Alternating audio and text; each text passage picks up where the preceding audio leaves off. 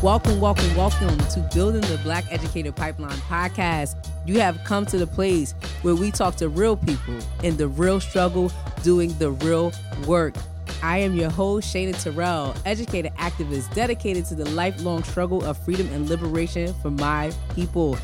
Today we connect with Dr. Meisha Porter, President and CEO of the Bronx Community Foundation and former Chancellor of New York Public City Schools. She's linking with us today to discuss the importance of community support and education. Dr. Porter, how are you? I am well. How are you? It's so good to be in company and community with you. Listen, we are excited to have you. You know that you are a friend of the show just because of your work as a warrior in education and, of course, your long-time dedicated friendship with our CEO, Sharif. Yes, my brother Reef. So definitely super excited to have you on. So generally we pop off and start off because, I follow your work. I know who you are, but some of our guests may not. But just period, can you tell us a little bit about yourself? Share with us, good things, bad things, past, present. Who is Dr. Meisha Porter? Who are you? Absolutely. So I am a mother. I am a wife. I'm a sister. I'm a daughter. But most importantly, I'm a disruptor. Yes. I grew up in South Jamaica, Queens. I was born in Far Rockaway, moved to South Jamaica, moved to the South Bronx. So I'm from the south side of everywhere you ever been.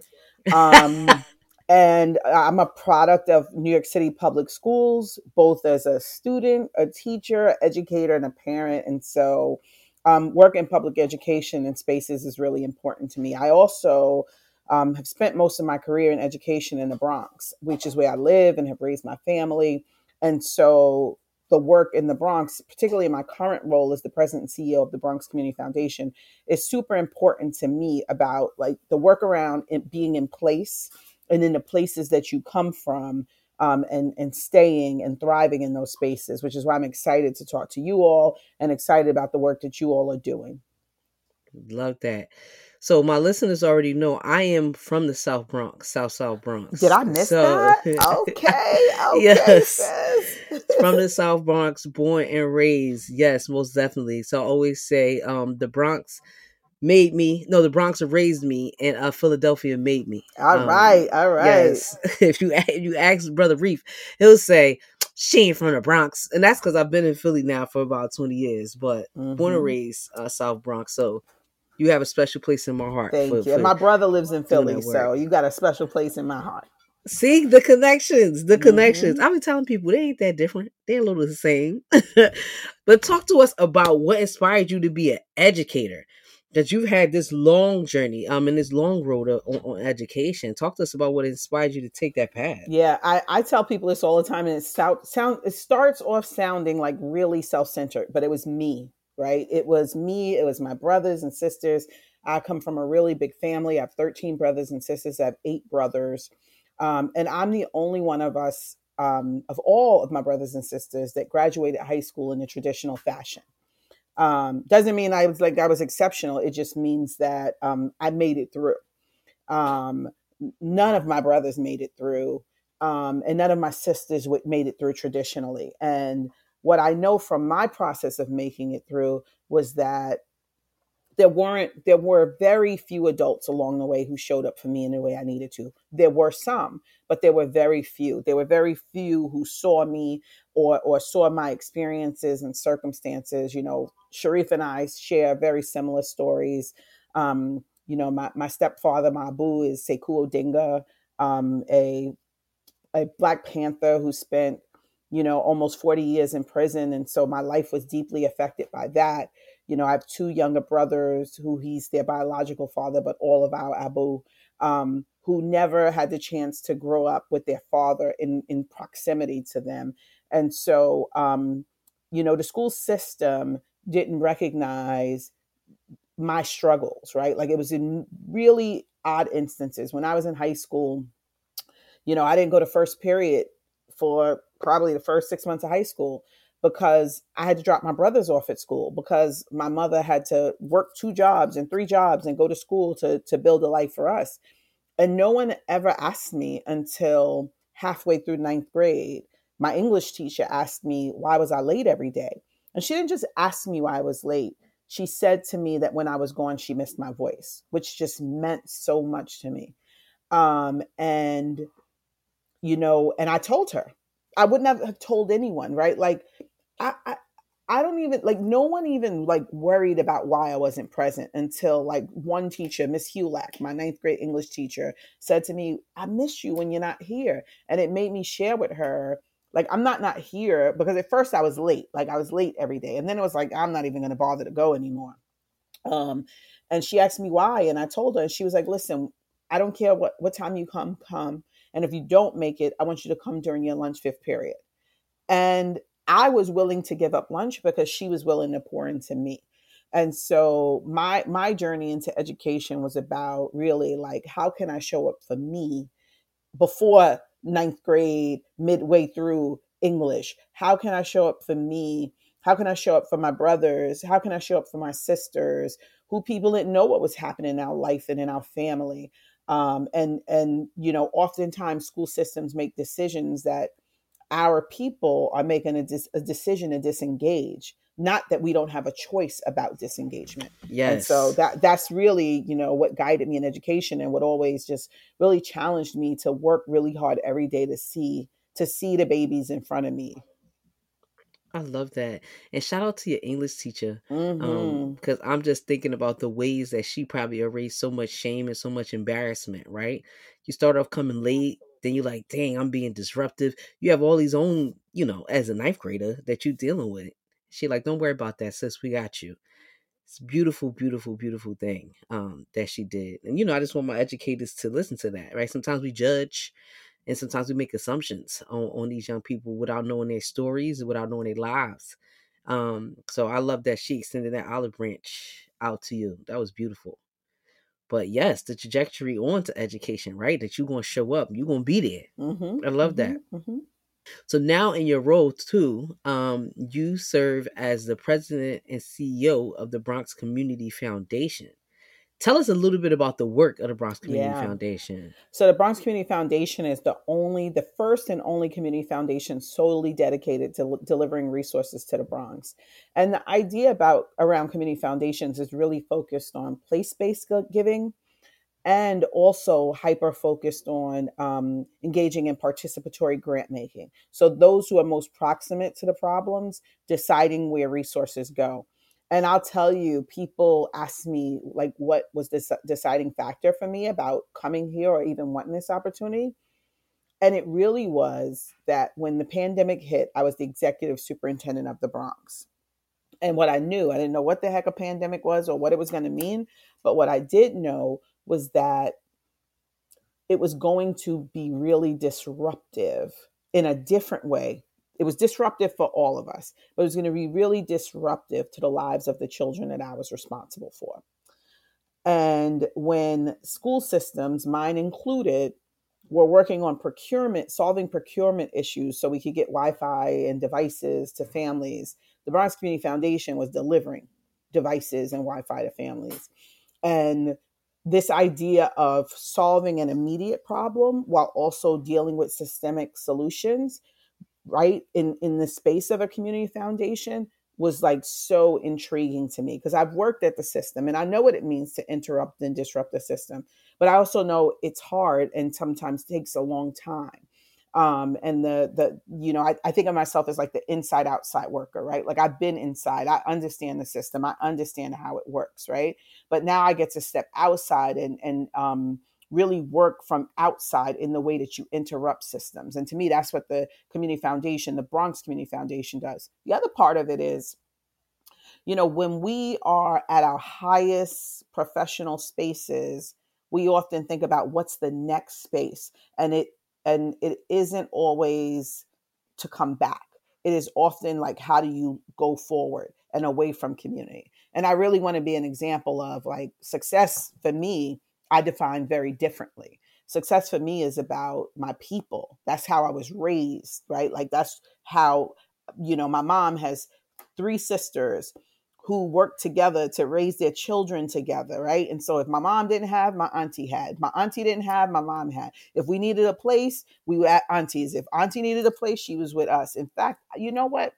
I was on a call this morning, on a panel right before this, and this young woman DM'd me in the Zoom and was like, "Do you remember my mother? Your mother took us in when I was a little baby. My Oh mom is my so proud of you." God. So that's how I was raised, right? I was raised in the spirit of give back and pull in. And so success for me is defined very differently than it is for many people. And success for me is about building community, being in community, leading from within, and honestly bringing my power and privilege back to the place that made me. Because sometimes, right, like we shout out the communities that made us, but do we stay in them, and do we invest in them, and do we give back to them what they gave to us?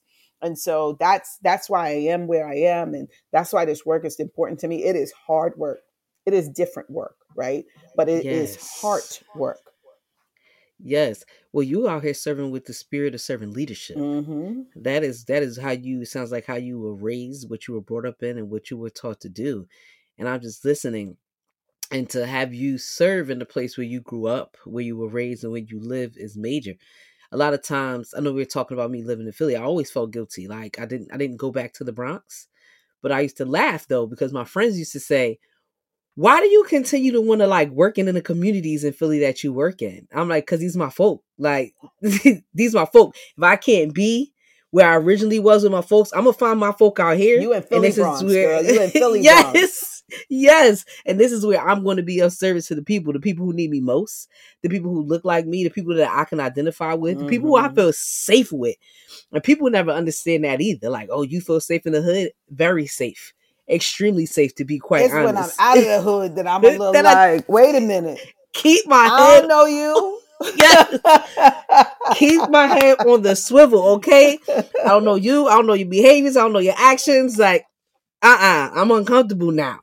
But always, always go back. Can you explain the notion real quick of place based? Because I think that if you're not inside of a place based serving organization, a lot of people don't know what that means. Yeah, place based is really about like really digging in and diving in a space and place. And there's a lot of work in philanthropy, a lot of work in nonprofit spaces that really focus on building a place. The place and I, when I think about place based um, investment, I also think about proximate leaders, right? Like those of the community, from the community, who have experienced a problem, a situation. Like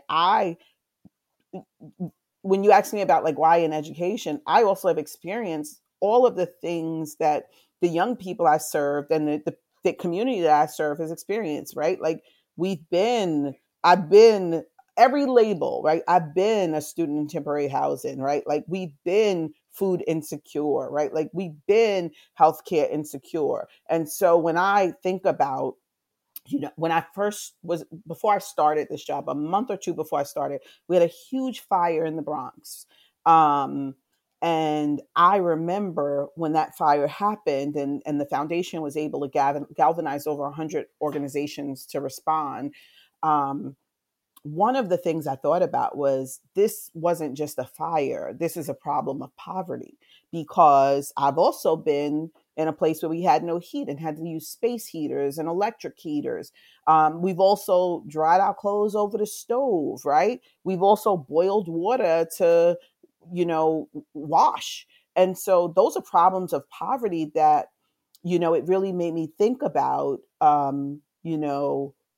it is the other side of the problem is about adequate housing with adequate heat, with adequate hot water, because we just don't want our babies to be cold, right? Like we want our babies to be clean. We want them to have clean clothes so they show up in schools. And so place based is about really, really think about what's the systemic issues in a place that you can solve. It's about the leaders who are of that place and space, who are proximate to the problems, have experience with them, and aren't thinking about the problem from a varying perspective, but understand the problem from a very systemic level. Love that. Yes. Thank you for that. So one would ask, I know I'm asking, so how does your presence, and not you, Meisha, but the Bronx Community Foundation, enhance the quality of life for the people, especially the students Yeah. in the South Bronx? hmm Well, I mean, first of all, I think we have two amazing opportunities. One, to bring new resources that have never existed in this borough, right? Like, and so we are a foundation, we are a grant maker, we are a fundraiser, we are about identifying new resources to solve today's problems. The other thing is about the voice of the people and the power of the people, which I know you all know well, right? Yes. One of the things I think about, particularly about the Bronx, I think is so powerful, is two presidents have come to the Bronx, in the 70s and 80s when the Bronx was burning, and left and didn't do a thing, but it was always the people. It was always the people who rose up and said, you know what, we're going to rebuild our buildings. We're going to rebuild our communities. And we have the power of the foundation is the investment to be able to do those things and seeking out investment, so that the voice of the people with solutions to a problem, right, can be financially supported and grounded, because the revolution ain't free. It ain't. I mean, people think it is, but The it's not. revolution is not free, Nope. right? No form of organizing and It is strategizing is not ever free. free. It takes resources, it takes strategy, right? And so it is not free. And so that's what we are here to do. We are here to bring resources to solve problems that affect young people, older adults, those of us in the middle, but also to help people see this place is beautiful, right? Like, this place is the birthplace of hip hop, right? The birthplace of movements, right? Like, people are really excited about the Bronx in this moment of the 50th anniversary of hip Anniversary of hop. hip Like, we hop. did that. Yes. Like, we Yes. transformed a culture, a genre of music. We created a style. We created fashion. What y'all Built gonna an give us for entire that? You movement. can't just have it.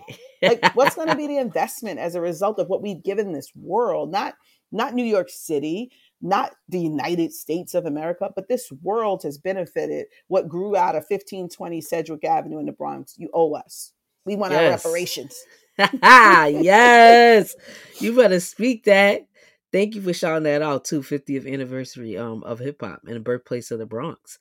But I love how you put that. Where's our reparations for building that and gifting that beautiful thing to the world, right? Mm-hmm. It's such an expansive movement. So you're not just talking about the rap and the lyrics, like you said, the fashion, the style, the culture, which continues to evolve, right? Mm-hmm. And the Beautiful thing. entrepreneurship, like, Ship the opportunity for young black people to make mm-hmm. a living and own things for themselves. Absolutely. Yeah, where our reparations at? Speak that. Talk that, Meisha, okay? We want our just due for that. Most certainly. Well, I love that. Thinking about place based and Bronx Community Foundation. So you come with a super unique skill set. And the reason why I'm saying this because sometimes you have people who are in the nonprofit space and they just focus on nonprofit. Mm-hmm. They only know business, they only know philanthropy. Then you have people who do education who just know schools, education, curriculum, academia. You have the combination of both, which puts you in a very unique spot to also be able to have a very large influence in the community and a very large kind of stage to support our students. What are some strategies that you can share, like for local organizations who do place-based work that can help engage and partner with schools? Yeah, I'll tell you, that's something that I really intend to tackle in this role. And so, if folks are thinking about it, particularly in the Bronx, like, come see me. I really want to think about that, because you know we we don't honor those community-based organizations, nonprofits that really are the backbone of community. I see, just because, like, you just talked about, like, my story, like, I see school as the center of community, but there's an Absolutely. ecosystem around it. And so, for nonprofits that want to get closer to school and community, you know, I was a principal. It's my favorite job. It really was. Everybody knows that about me. Like, Ah, my heart principles every day. The first step is to be in relationship and in community with the principal, or if there's a parent leadership group that can bring you in, I think that's the way. But I also would not, I don't want to put that charge only on nonprofits. I want to put that charge on leaders in school systems to mm-hmm. say, how are you partnering up when we're thinking about? I was at the Hip Hop Ed conference this weekend. Shout out to the homies, Dr. Ajapong and Chris Emden and the whole team at Hip Hop Ed for putting that together. But one of the things that came up there was this idea of, like, the community educator, right? Like, those are the folks who are in nonprofits, but those are also the folks who are really of community, right? Those are the folks who have relationship with people in the community. And so for schools, when you're trying to figure out how to connect with families and with community, those are the people you need to be connected to, because those are the people who know what's happening on the block, in the hood, right? In building, blah, blah, blah, right? And so I also would say, right, like, yes, you have to find, principals who understand the importance of those relationships, right? Connect with the parent leaders from school. But I also want to not put all of the weight on the nonprofit leadership, and I want to challenge principals and school systems to really think about, if you are really thinking about how you wrap around a community, and wrap Yes. around children, how do you create opportunities to build those bridges? In New York City, we have a really strong community schools model, but it's only in certain schools. And it's my belief that, like, every school can build that by finding a nonprofit community educator organization to partner with. To it also does another thing that I think is important. A lot of our educators are not from our community, right? They're not. And so sometimes they enter not understanding the community.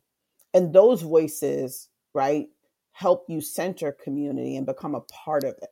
Because I don't believe in, nobody's going to nobody's going to save us. Like, we don't need saviors in our schools and in our communities. We don't. That's right. We need people who see our beauty, who see the glory, who see our diversity, who see our uniqueness, right? Who see Yes. that part of our community and know how to lift it up, right, in a real way, and see yourself as a value add to that and how you add to that. Absolutely. And so, Yes.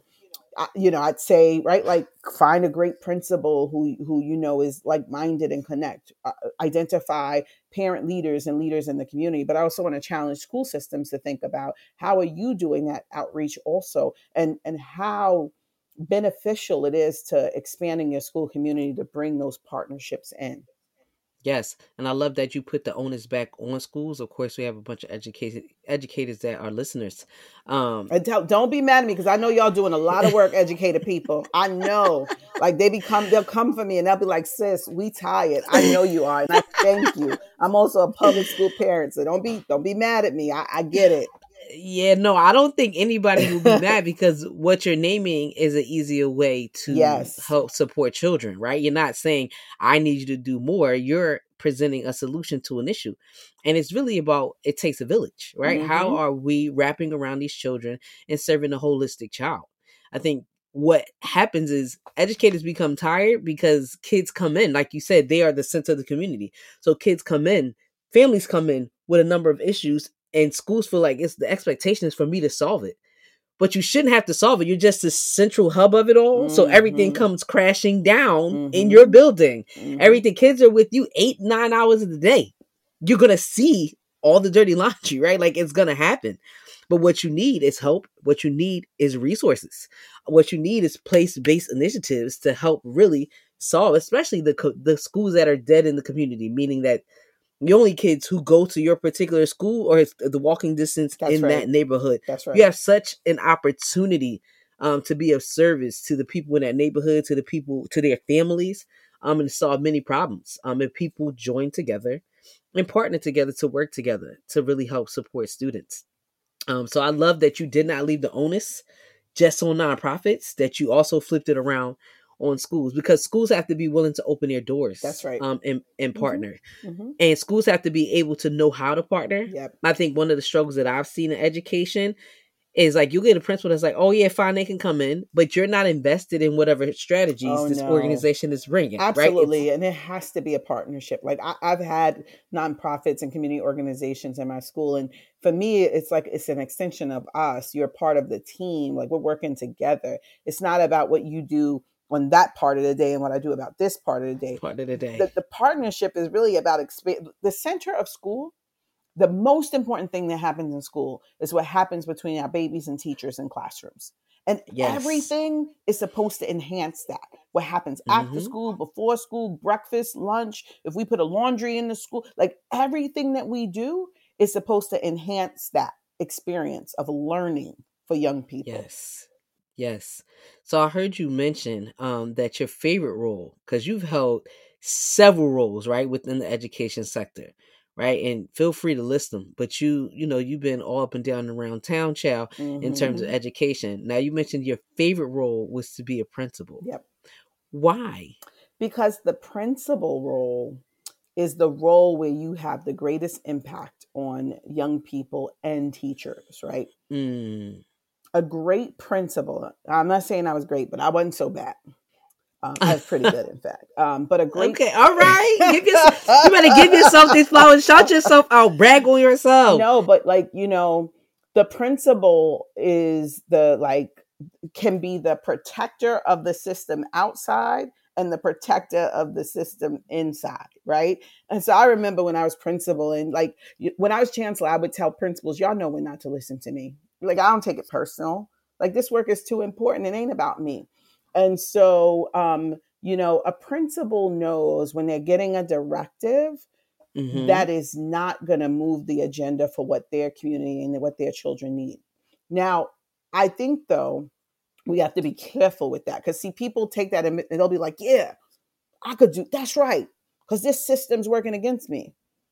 But I just want to make sure your kids are reading and writing and learning math and proficient in the areas in which we know it's important for them to be proficient. So like, don't take the Meisha advice if that's not happening for you in your school. If Yes, that's not happening yes, for you in your school, then like, let's shoulder up and figure out how to make that happen. But for folks who know how to make that happen, make that magic happen in classrooms because they're leveraging partnerships, because they're growing and building amazing teachers, because they're centering young people, centering our babies every single day. And as a result, like, you're seeing them learn and grow and go off to amazing schools and universities and live amazing lives. I was a principal for I was in my school. So you talked about the roles. I was a community coordinator. I worked for a nonprofit first that started the school. I was the internship coordinator. I was a teacher. I was an assistant principal, and I was the principal. So I had every job in my school that you could have. mm. And then I was a superintendent, executive superintendent, and chancellor. So I've worked in every level of the system, right? Yes, And so I also have always thought about the role that I played before and what I would have needed to be really good in that space. So when I was a principal and assistant principal, I thought about what teachers needed from me because my direct sphere of influence were the adults in the building. And what you do yes, for adults, you do in service of young people, of our babies. And so that's why, because I just had the joy of having that role where my impact was on adults and adult behaviors in service of young people, and I got to see. I was a principal for 11 years. I've seen my babies are doing amazing things in this world. When I tell you, like, I'm telling you, they're amazing. They're on the other side of the world, in business, in education, in law enforcement, in the legal profession. I was the principal of the Bronx School for Law, Government, and Justice, right? Like, they mm. are doing amazing things in this world, and we stay connected. And it's because they know we believe in them, and we believe that our work, and this is right, like in suburban communities, right? Like, there's a understanding of who you work for. In urban communities, Yes, there isn't always the understanding of who you work for. And we recognized every day that we existed and had jobs and worked because of the young people that walked in our doors in every day. And we were accountable and responsible to them and their families. yes, yes. Again, there goes that little glimpse of servant leadership, honey. I am of service to these young people. I'm employed because of these young people. Like, I am here for them. But I love that you say, out of all of the roles you had, that principal um was your favorite. I talked to Sharif a lot, and he loved being a principal. It Mm-hmm. was one of the hardest things he said he did, to have to step away from the principalship. Like, So hard. Oh my love gosh. being a principal. Yeah. And I like that. The dual impact that you have.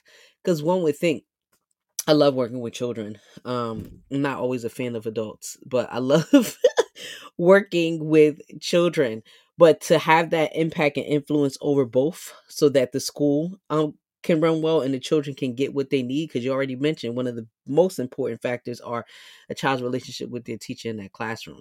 So to be able to have impact and influence over both is big.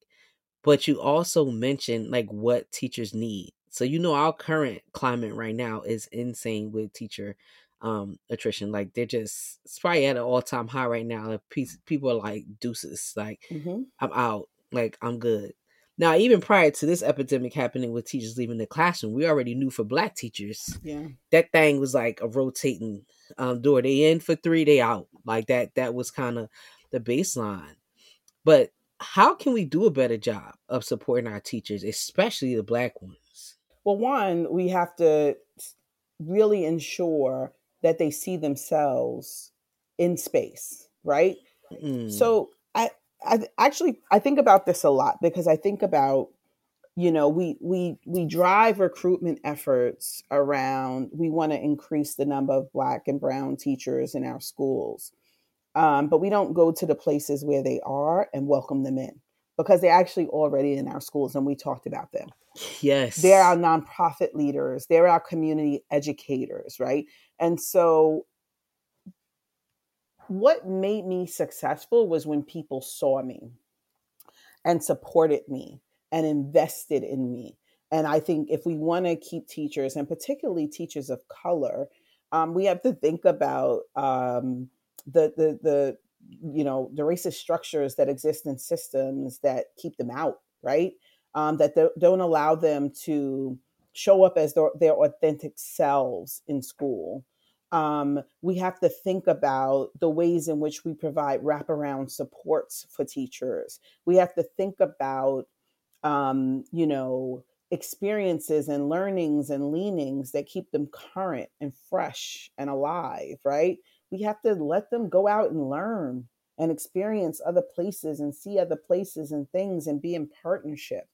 Um, we also have to think about policy and practice together, right? Like this test culture does not bode well to increase folks' commitment to wanting to be in profession. And I talked about proficiency rates. I think it's important that we can ensure that what's supposed to happen in school and what happens between the kids and teachers in classrooms and that our babies are learning, that that's important. But you got to develop people to that. When I was a teacher, and this is no fault to the system, it's just the reality. My first year teaching, it was like, go forth and be great. I don't think I was great for that first group. I No. apologize to y'all. I love y'all. Y'all were my favorites, but I wasn't ready to go forth and be great. My undergraduate degree in English didn't prepare me to go forth and be great. And Mm, so what does day-to-day support? So when I became a principal, like there's all of the like system requirements of new teacher and mentors and blah blah blah. But I made sure every teacher had a buddy just to be like, when I get paid, like, where do I get paper from? If I have a mm. problem, like people say there's no such thing as a dumb question. Well, there are such things as dumb questions. You know why? Because there are questions that are dumb that people are like, I can't believe you asked that. You always need a person, a real good friend to ask a dumb question that ain't going to judge you, that might laugh at you a little bit, but laugh with you in love and help you find the answer. And we have to create spaces where people aren't afraid to struggle and learn and lean into that struggle, and that struggle isn't seen as failure but as an opportunity to learn and to grow. Mm, I love that. I love that. He said, meet somebody like, girl, why you ask that question? Like, what is happening here?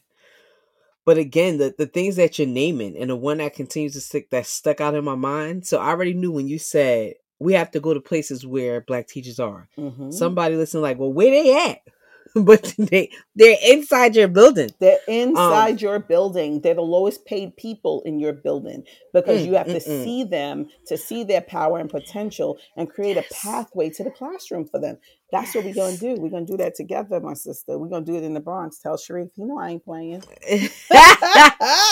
Sharif, you heard Meisha, right? She said the center need to come up in the Bronx. You heard her. Hmm. You heard her. Hmm. But absolutely you are correct. And seeing the power in people beyond, I guess, what people would call, what people think or define as a traditional teacher. And I think Hmm. that's hard for folks to do. And I've always said this in being in education. There are certain things that you can't teach. I can teach you, right, content mastery, right? Like that's what you go to school for. I can teach you to teach English. I can teach you to teach math. it's really hard to teach you the skill to connect with That's another right. human being. Like That's right. that's a really hard skill to actually teach you Mm-hmm. how to do that. And I remember, especially when I was in culture roles, people would be like, oh, Assistant Principal Terrell, Dean Terrell, how do you connect with the kids? And I'm like it's natural, right? Like they're like, you need to like write some of this stuff down. And then, you start getting all the soft language, like the connectedness. And I'm like, listen, they just people to me. Like Mm-hmm. it's nothing that I can tell you unless you see them through the same lens that I Yeah. see them. Mm-hmm. They're kids. They're people. They're humans. They have feelings. They have problems. They have lives. Like, um, and again, there is a certain connectedness that exists there. Like, I do look at them and see brothers, sisters, Yeah. cousins, and a sense of familiarity that is very hard to teach if you're not from or of that Yeah. community. And one of the Um, things I used to do when I was a principal was I would ask every teacher to make sure there was something about them that was personal that was displayed. It didn't have to be hyper personal, but like, yes. teachers would put up the pennants from the college that they went to. I had a teacher who was a runner who would have his, one of those, I forgot what they're called, but the numbers, they're called something, but I don't run, Uh so I huh. don't know what the numbers are. Oh, girl.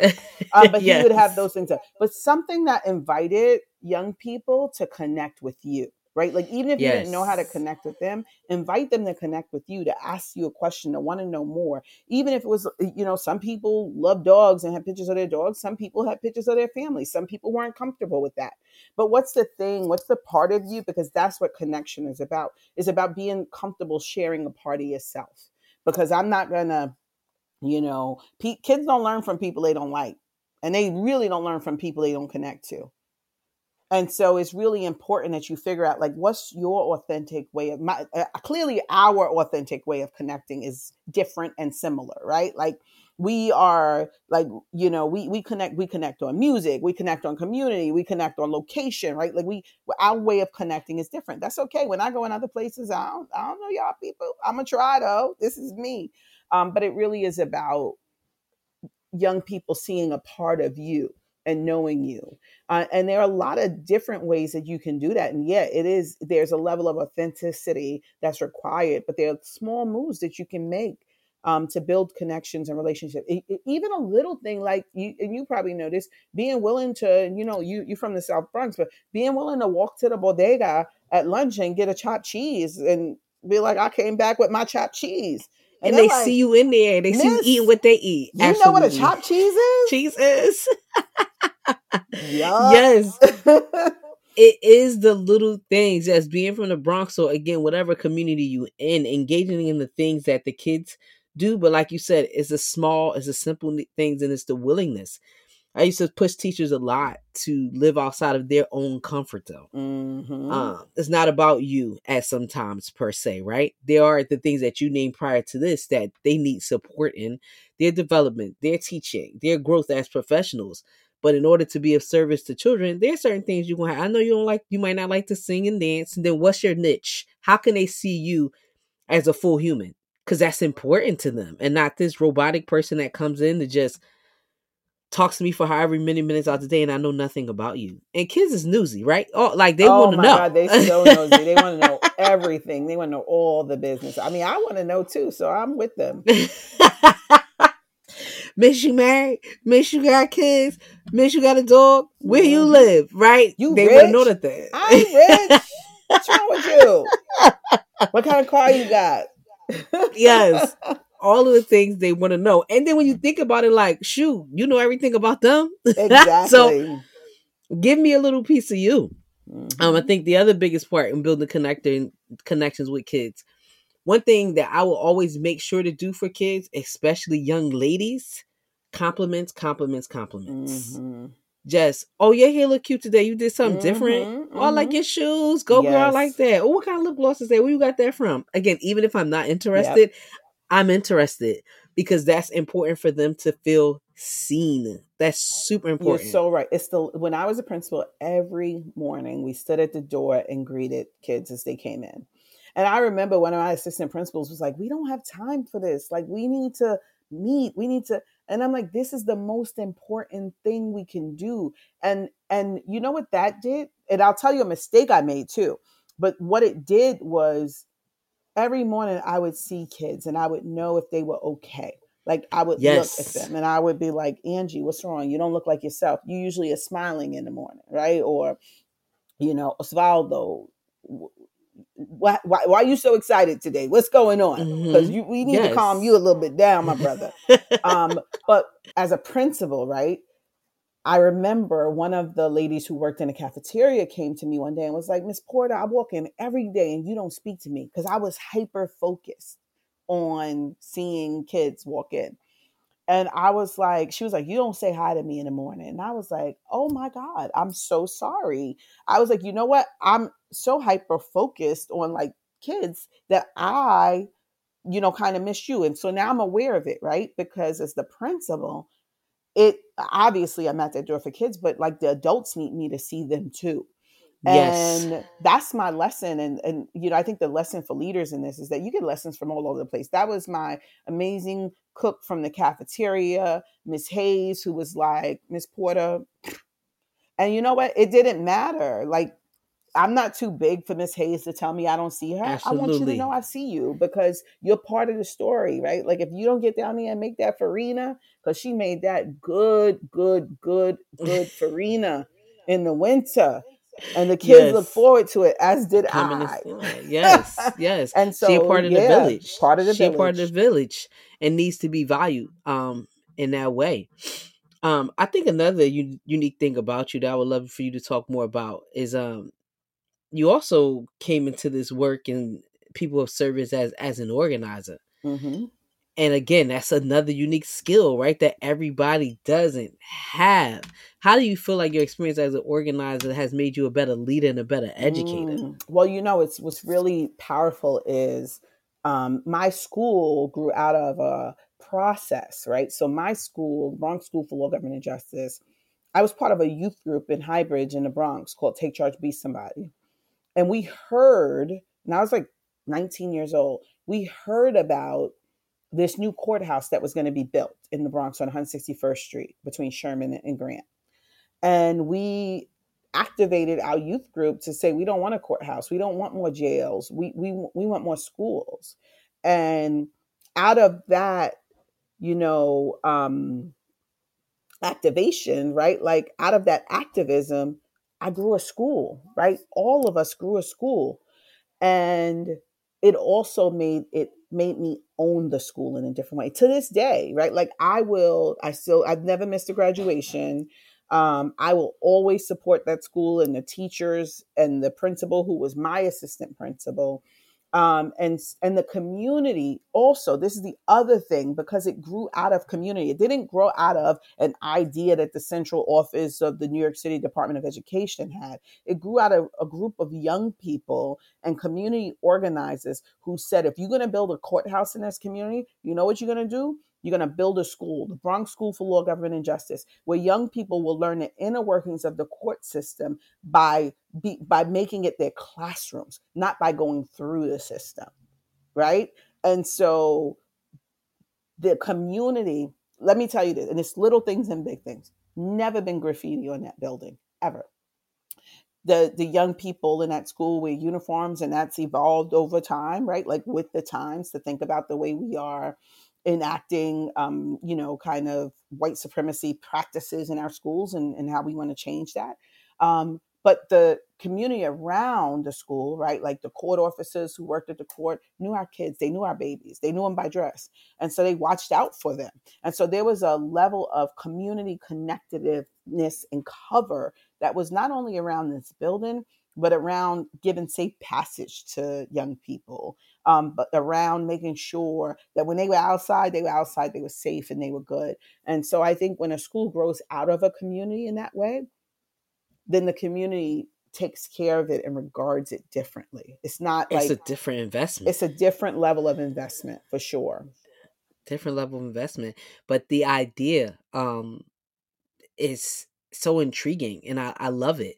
Like if you're going to build this courthouse, these young people are going to learn how to navigate this system.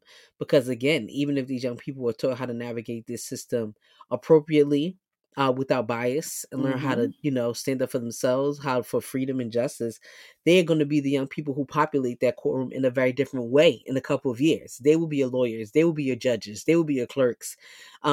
So in, and hence running a system that's for the people and owned by the people. I think that was a beautiful concept. Um, Another thing that you name, I want listeners to keep hearing this. You and a couple other people who have come on this podcast have named these like organizations that you were a part of as young people, who gave you opportunity and that gave you agency and empowerment to feel like you could do something and be somebody. And that kind of like carried on throughout your Yeah. trajectory for professionalism. So in your careers and stuff. So the fact that you were a part of a group that really encouraged you to use your voice, shout out to whoever that was in the community making that happen for young Well, I'm people. gonna shout them out for you. I'm gonna shout out who is no longer on this earth, but his spirit lives on. Robert A. Williams, Bob Williams, who was the founder, president, and CEO of the Sports Foundation, who we worked for as youth organizers. I had a job as a youth organizer at 17 years old, and I remember Doug Williams was Bob's cousin, and he was like my direct supervisor. And when we started talking about the courthouse, I remember that block, right? There used to be an ice house. There was a 99-cent store. There was a Labor Sherman daycare center. All of these things were there. And he was like, he said to me, you have to see beyond what's there to a future that like you got to imagine differently. And that struck me because 10 years later, the courthouse was erected, our school was erected, and there were these wholly new institutions that our voice was a part of framing. If young people, if community members hadn't activated, the location that my school sits on would have been part of the courthouse. But we fought to get the project scaled back, the courthouse project scaled back to make sure there was space for a school. That's School. powerful. Very powerful, extremely dope. That's why I said, man, shout out, because that's big. And I think that I always say this: people overlook the power of youth, people Mm-hmm. overlook the power of young people, and they're the ones who have the power and have the stamina, Yep. right? Because what you got to lose at 17? A word. Nothing. And I want Right? young, right? I want young people like you might not see the thing today because like we are very like a generation of like You need it instantaneous. We now. need it now, need to see it now. But like for generations beyond me, young people will walk Yes. through a school that I was a part of, ensuring that it was erected. Period. Yeah. That's powerful. And it's just a wild concept for somebody to say to you, like, I know what you see right now, but I Mm-hmm. need you to think beyond this. I need you to think 10, 15 years down the line Mm-hmm. what this could be and how it's going to benefit your community. Like, that's a wild concept. Like, we don't dream those impossible dreams, Mm-hmm. which really are, and in actuality, they're possible. Mm-hmm. Um, but thinking outside the box like that and encouraging young people to do that, because again, the sustainability of that. You were part of that project when you were 17, Mm-hmm. wound up working there in vast many different positions, becoming the principal, and then joining the larger ecosystem that school was a part of and influencing an entire Bronx community. Like, that's amazing, right? Mm-hmm. That's amazing. But it started with that seed right there. Somebody telling you, Yep. imagine what this could be. That's a beautiful thing. Um, so what I also want to get into right now, because I think it's important, because again, seats you sat in, the knowledge you have. What do you think are the top three things that are Mm. plaguing education right now? And Mm-hmm. what immediate changes could be made that would like drastically change the lives of Black students in our I think communities? first we're trying to go back, right? Like we want like pre-pandemic school back. Mm, And you know, I just want to challenge us that pre-pandemic school didn't work for our kids. It wasn't right. The system of schooling didn't work. And so I think that there's this really deep desire to get back to what was normal, and normal wasn't good. Um, and so I want to challenge us to think about what we learned in the pandemic, leveraging new technologies and new and exciting and interesting ways. When we had to shift the system, in fact, New York City, well, schools closed today because it's a professional day, but because of the air quality, schools are completely closed and the system is going remote. right? So we had to shift a system to remote learning, and yet we are running away from the technologies that we use in Hmm. that space. So I think we have to leverage new technologies. We can't be afraid of technology. The things that we're most scared of are AI, chat GBT, like that kids are going to use it wrong, but other kids are going to use it and we're not going to say anything about it. We need to make sure we are preparing our young people to use those technologies to become Absolutely. more empowered thinkers, to challenge this. I think the other part of it is like this narrative about woke education and woke politics that people don't even understand, that is wanting to, I see Asada behind you, that wants to ban what our kids read and experience and who they see as powerful.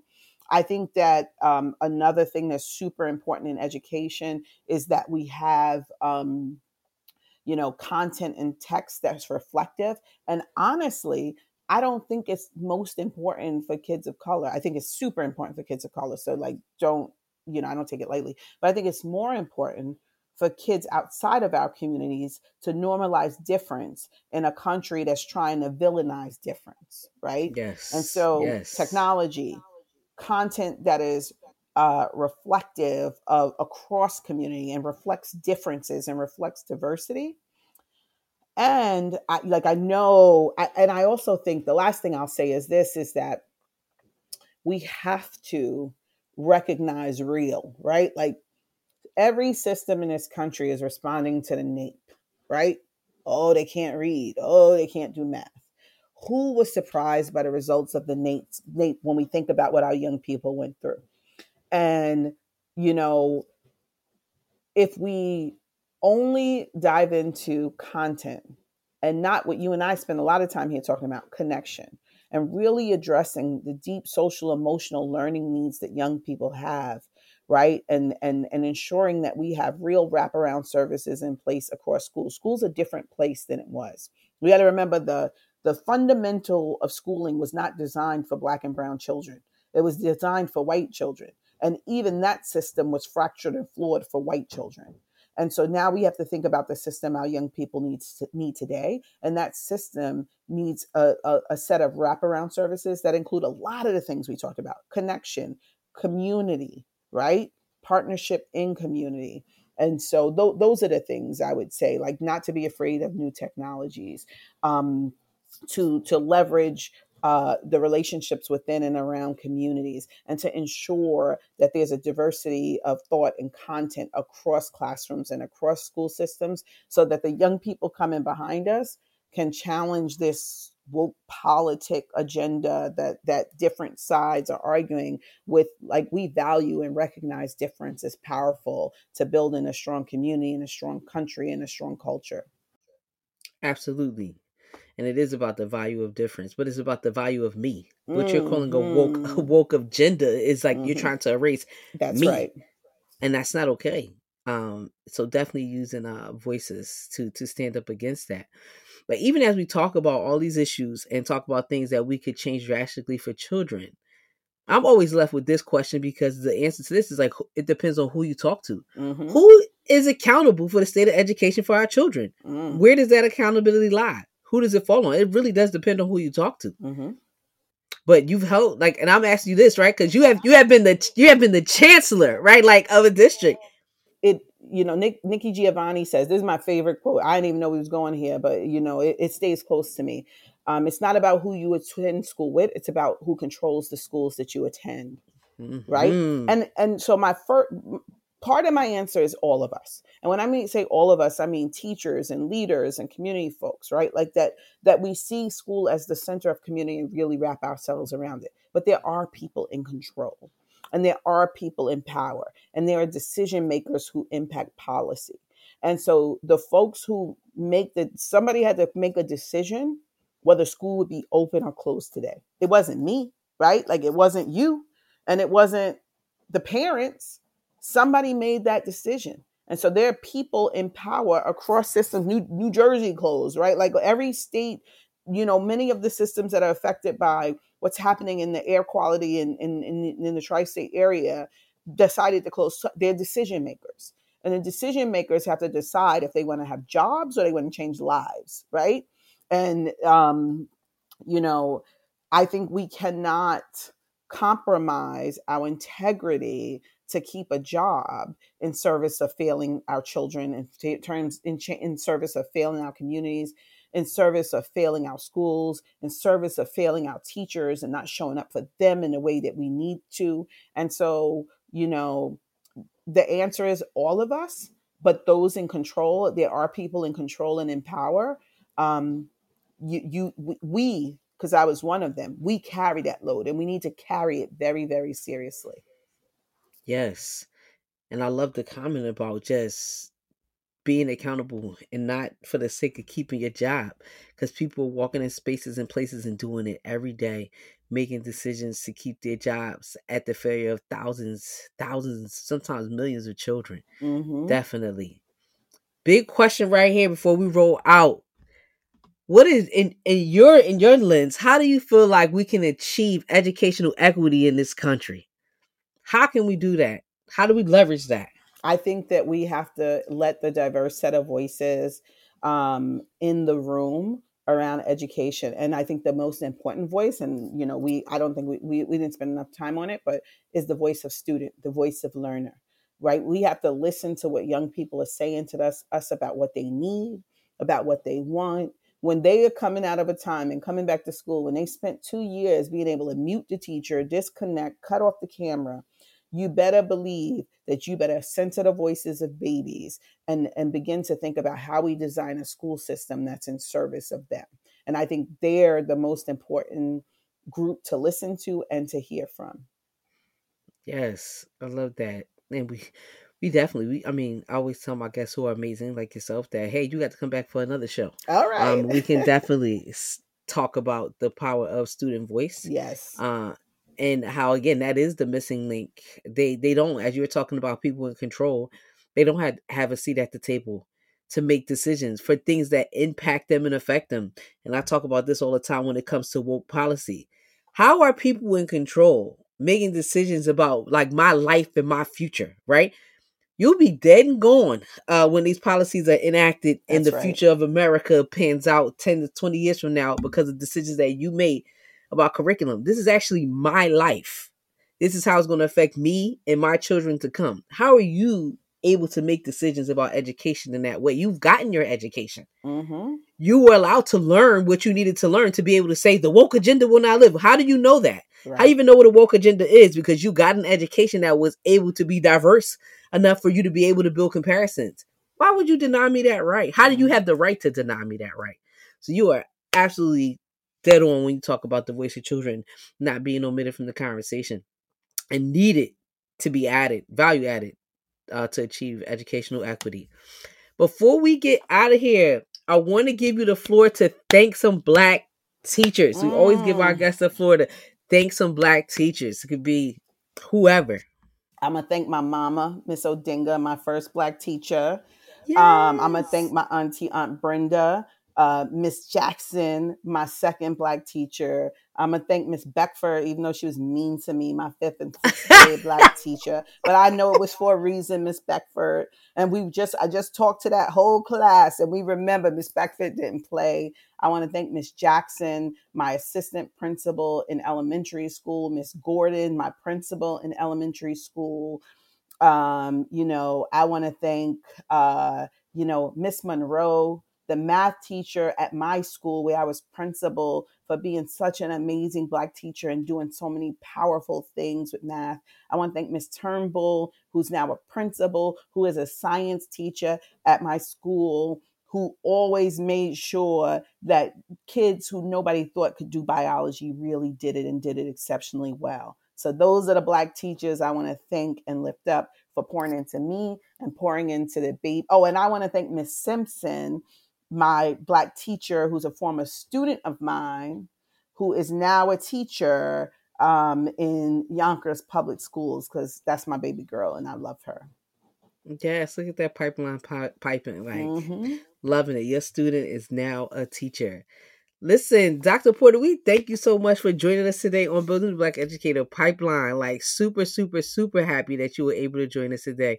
Any final words? Where can folks and how can folks support the Bronx Community Yes, Foundation? you. Thank you. You can go on the Bronx Foundation, thebronx.org. You should also check us out on Instagram. We actually are, because we talked about the 50th anniversary of hip hop. We have some promo tickets for a very reduced price for the hip hop anniversary, August 11th at Yankee Stadium. So if you check out our Instagram page today, the pre-sale is today. But Yes. also, if your heart is into giving, go on our page and donate, because this is a philanthropic organization and it is about place-based giving and pouring into community. And so I just thank you. I thank you for the space and time. It's been such a joy to talk with you. And I thank you all for creating this space for Black teachers and for us to really center the importance of Black teachers in our schools and in our systems, and that we provide care for them. For sure. Shout out to all my co-conspirators out there listening to this episode, right? You are listening to Building the Black Educator Pipeline. It is a show hosted by the Center for Black Educator Development with the help of our partners at Brightbeam. Subscribe wherever you like and listen to your favorite podcast. We'll see you here next time, next episode. Peace, y'all.